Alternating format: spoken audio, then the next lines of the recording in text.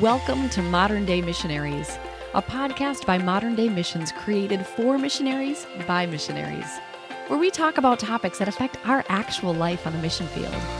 This is a space where we get practical and personal and talk about the day-to-day real challenges and joys of this crazy life God has called us into. I'm your host, fellow missionary Stephanie Gutierrez. Today, meet a fascinating man who began his missionary adventure with his wife in their 70s. Get ready for this conversation with evangelist Al Furey. We have with us today a missionary with a very unique story. It's pastor and evangelist and missionary Al Furey. And Al, I've had the pleasure on serving on the same team with you for, I think it was 5 years. Yes. And there is a lot that makes you unique, let me say. But one of those things that I really want to hit on today is the fact that you and your wife, Kathy, became missionaries at what age? Tell us. We became missionaries at 71 years of age. Oh, my word. Okay. Everybody better get ready for some serious inspiration today as we talk with Al about following God at any age, at any stage. But first, why don't you just share with us a little bit about your background? What were you doing before you became a missionary? Well, Kathy and I were involved in doing primarily evangelistic meetings around the world. We'd been in over 80 countries, and we'd come to a point, when you get to 65, everyone says you ought to retire. And we talked to them, why would we retire? We're doing great. We're okay. We're healthy. We don't want to retire. So we decided that instead of retiring, we would refire. That's so great. We all felt spoiled to get to have you come serve on staff with us. And you mentioned that before coming down to Peru, you guys had been to more than 80 nations. How did you decide on Peru? Well, it was an interesting thing. I was sitting at home in Sydney, Australia one weekend, which was a rare weekend off for me. And a friend of mine in a city 2 hours north called me and said, what are you doing tonight? It was a Saturday. I said, nothing. He said, we're having our missions conference, and we have Robert Barriga from Peru and Paul Cole in the men's ministry going to be here tonight and tomorrow. Why don't you come up and hang with us? So I did. And after the Saturday night meeting, we're having a cup of coffee, and Robert said to Kathy and I, why don't you guys come to Peru and do meetings for us? And that was the beginning of it.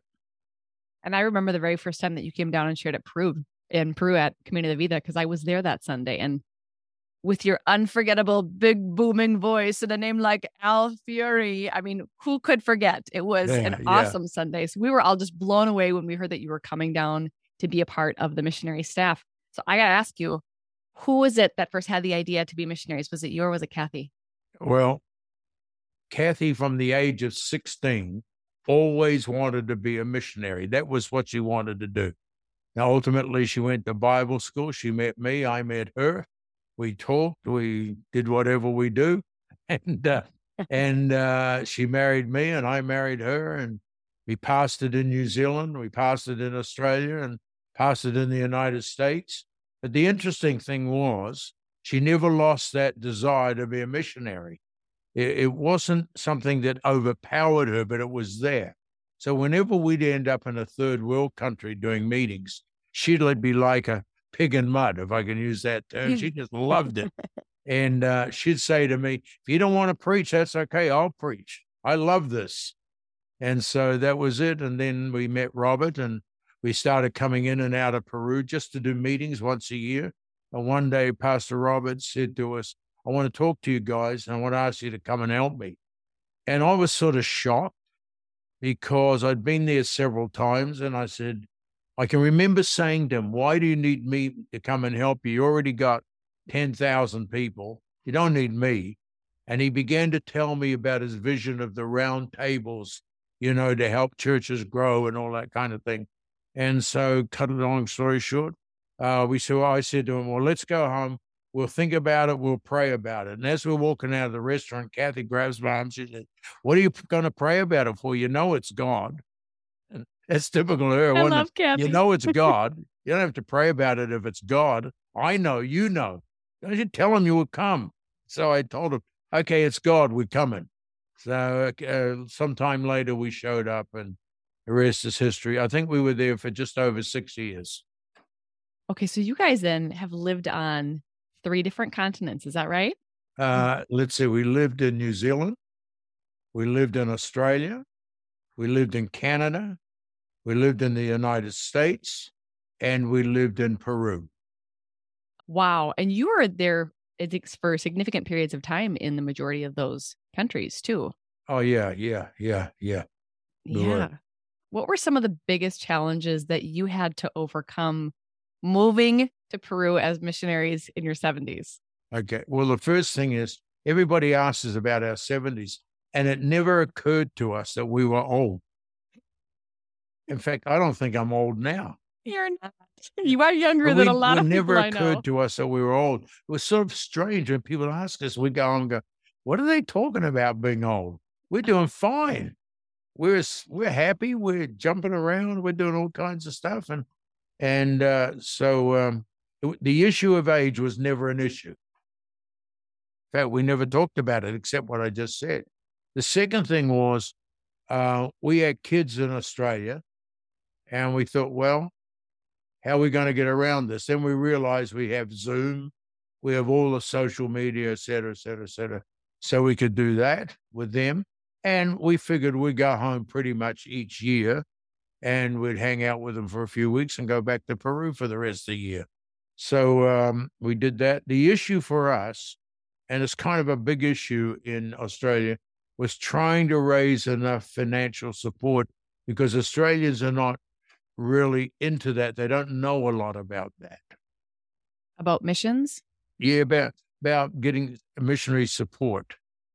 Okay. Yeah, and if you belong to a denomination, you can get some support that way. But we were going to Robert, who was primarily an independent church, so that cut that off from us. So we never got any support from an institution. But we had a few churches that said God told them to help us, and they did, and they never gave up, and it was really wonderful. We didn't live high on the hog, I'll tell you that. But if we got a little bit extra money, I'd say together, come on, let's go eat somewhere where it's really good.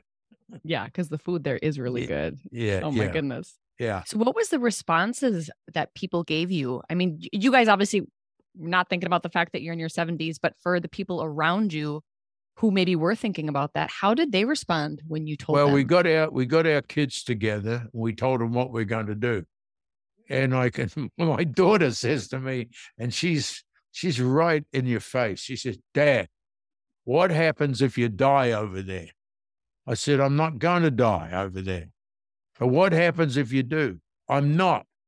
Okay. All right. Problem solved. She sounds a lot like you. Yeah.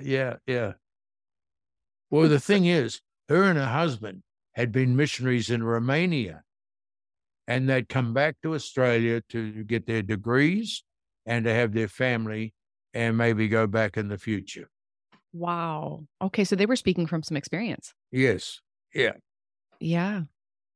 And she asked a really valid question. I mean, and that probably is a question that a lot of people would have had in terms of health and end of life. What does that look like being on the mission field? So what was your guys' perspective going in?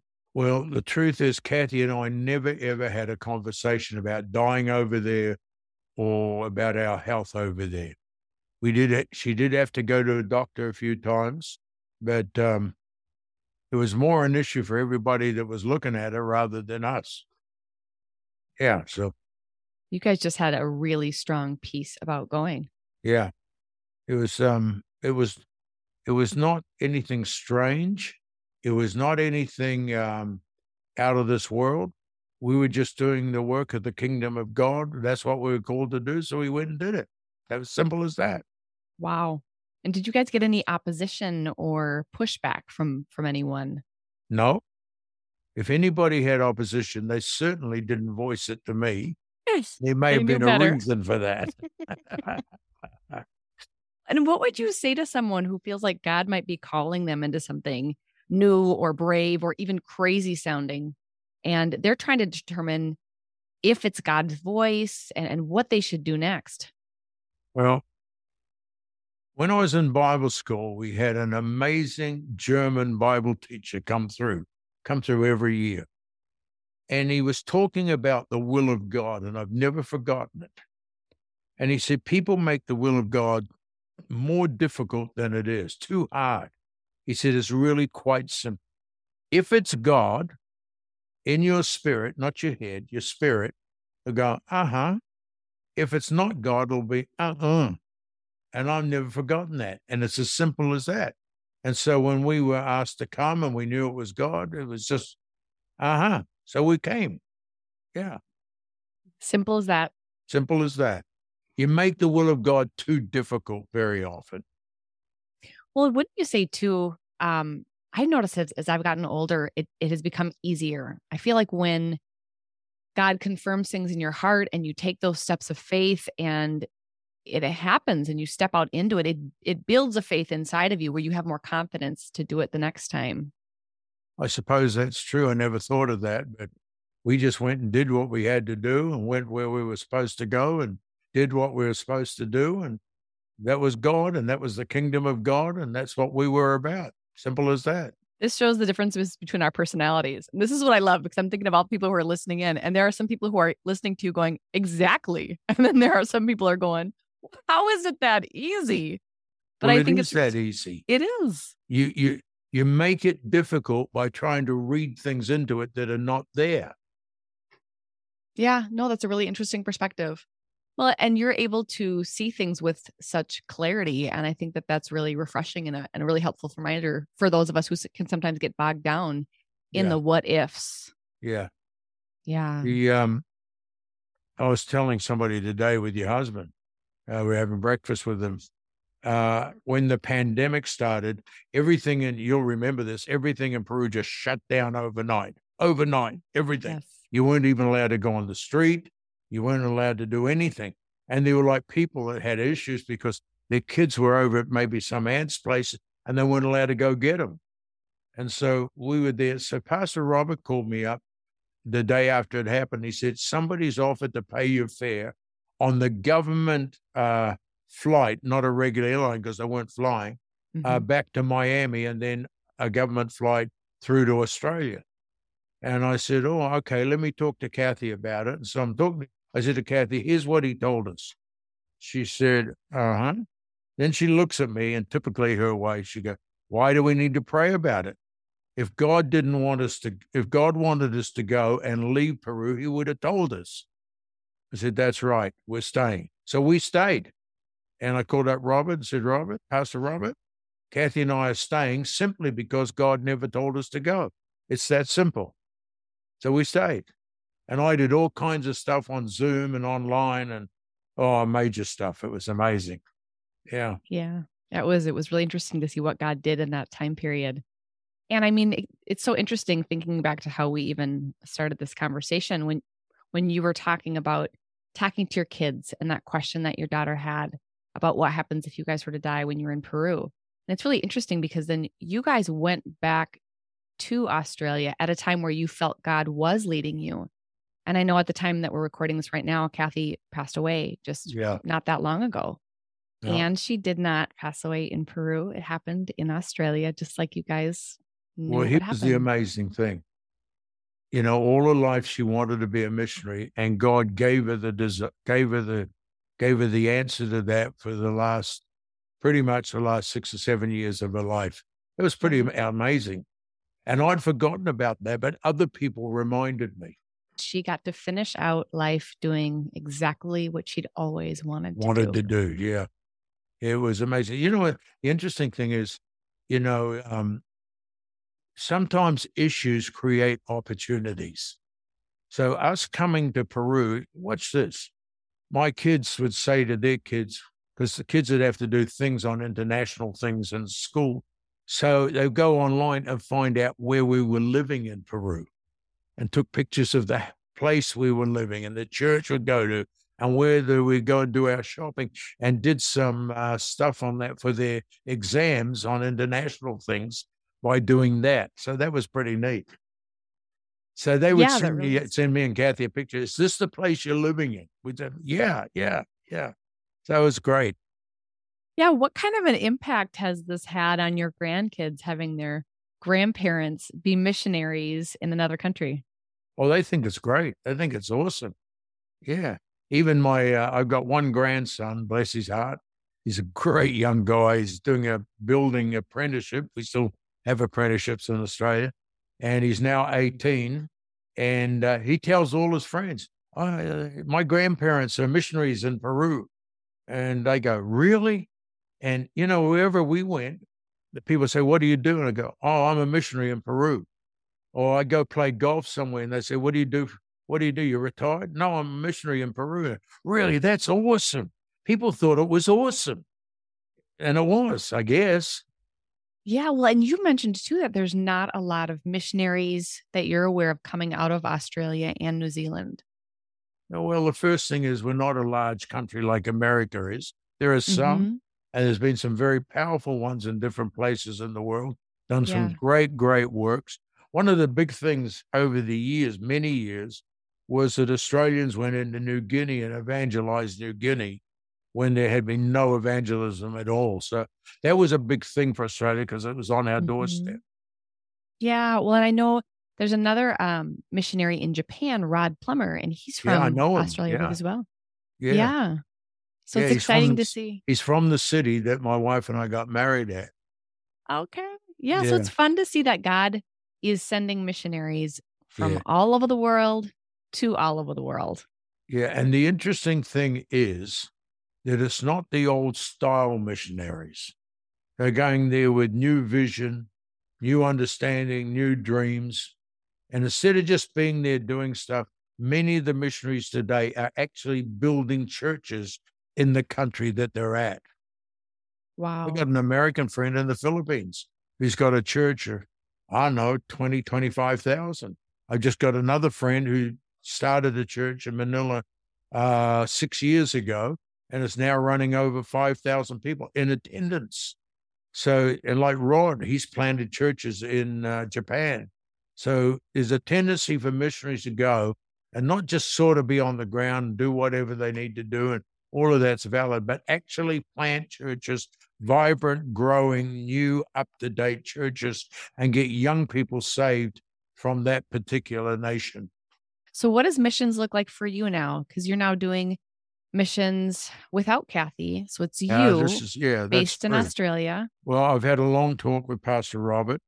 And so what I'm going to do at this stage is go back to Lima 2 to 4 times a year. I'll spend 4, 6, 8 weeks, whatever it is. But I'll be able to work 24/7 because there's nobody with me that I have to take care of, unfortunately. And I'll keep doing the work of missions just like I was. Well, and as you said, missions has really changed so much. We sometimes think of a missionary as being 100% in a foreign country all the time. But now because of how we're connected online with Zoom, social media, all the opportunities we have, there are more and more missionaries that are doing even what you're doing. And that is based in their passport country and then making trips out, or even just because sometimes you can't get into a particular country for a certain reason. Or for you, I surely wouldn't say it because of the age that you're at, because I know that that's not the reason that you're in Australia, because you are young and have so much energy. Yes. Yeah. But it's just a different season. It's a different season, and it's fun to see what God will do. And it's fun to see all the ways he can do it now in this new world we live in. I'm seeing more people saved now than I ever have. And let me say this. People go, oh, well, you kind of minister to your own age group. Well, if you want to believe that, that's okay. It's better than not believing anything. But I believe to get a multi-generational. And I see young people come. Most meetings that I do, I have young people sitting on the front rows. And I believe in young people. I really believe in them. I absolutely believe in them and believe to get them saved. Well, I can verify what you're saying is true. Because having worked with you all those years at our Leadership Bible Institute there at the church, when we talk to the young people, these teenagers, and ask them who their favorite speaker is, other than Pastor Robert, you were the first name they mentioned. When they have somebody come in to do a workshop, they're like, bring Pastor Al. So you're absolutely right. And I love multi-generational stuff. It's sad when we limit ourselves to a particular gender that we can minister to, a particular age group. God wants all of us to minister to all of us. Pastor Robert always says, mix the salad, mix it up, change it up. Yeah, absolutely. Countries to different countries, all people to all people. And you are such a great example of that. Well, that's what Paul said. He said, I minister to all people. Yeah. Absolutely. Absolutely. Well, I'm excited to see what God does with you in this next season of life, and just appreciate you coming on and stirring everybody up today. This next season for me is probably going to be another 10 years. Oh, I'm not kidding you. I'm thinking more. No, I'm thinking 10 years, only 10 years. You got more in you. Yeah. Yeah. Pastor Al, thanks so much for joining us today on the podcast. It was a pleasure having you. Thank you. And God bless everybody that's listening in. Yes, we will see you all on our next episode. Since 2008, Modern Day Missions has been providing financial, administrative, and marketing services to Christian missionaries around the globe. We're currently partnered with more than 750 missionaries in 75 different nations. If you or someone you know are looking for a nonprofit covering to fulfill your mission's vision, Modern Day could be the answer you're looking for. Find out more at modernday.org.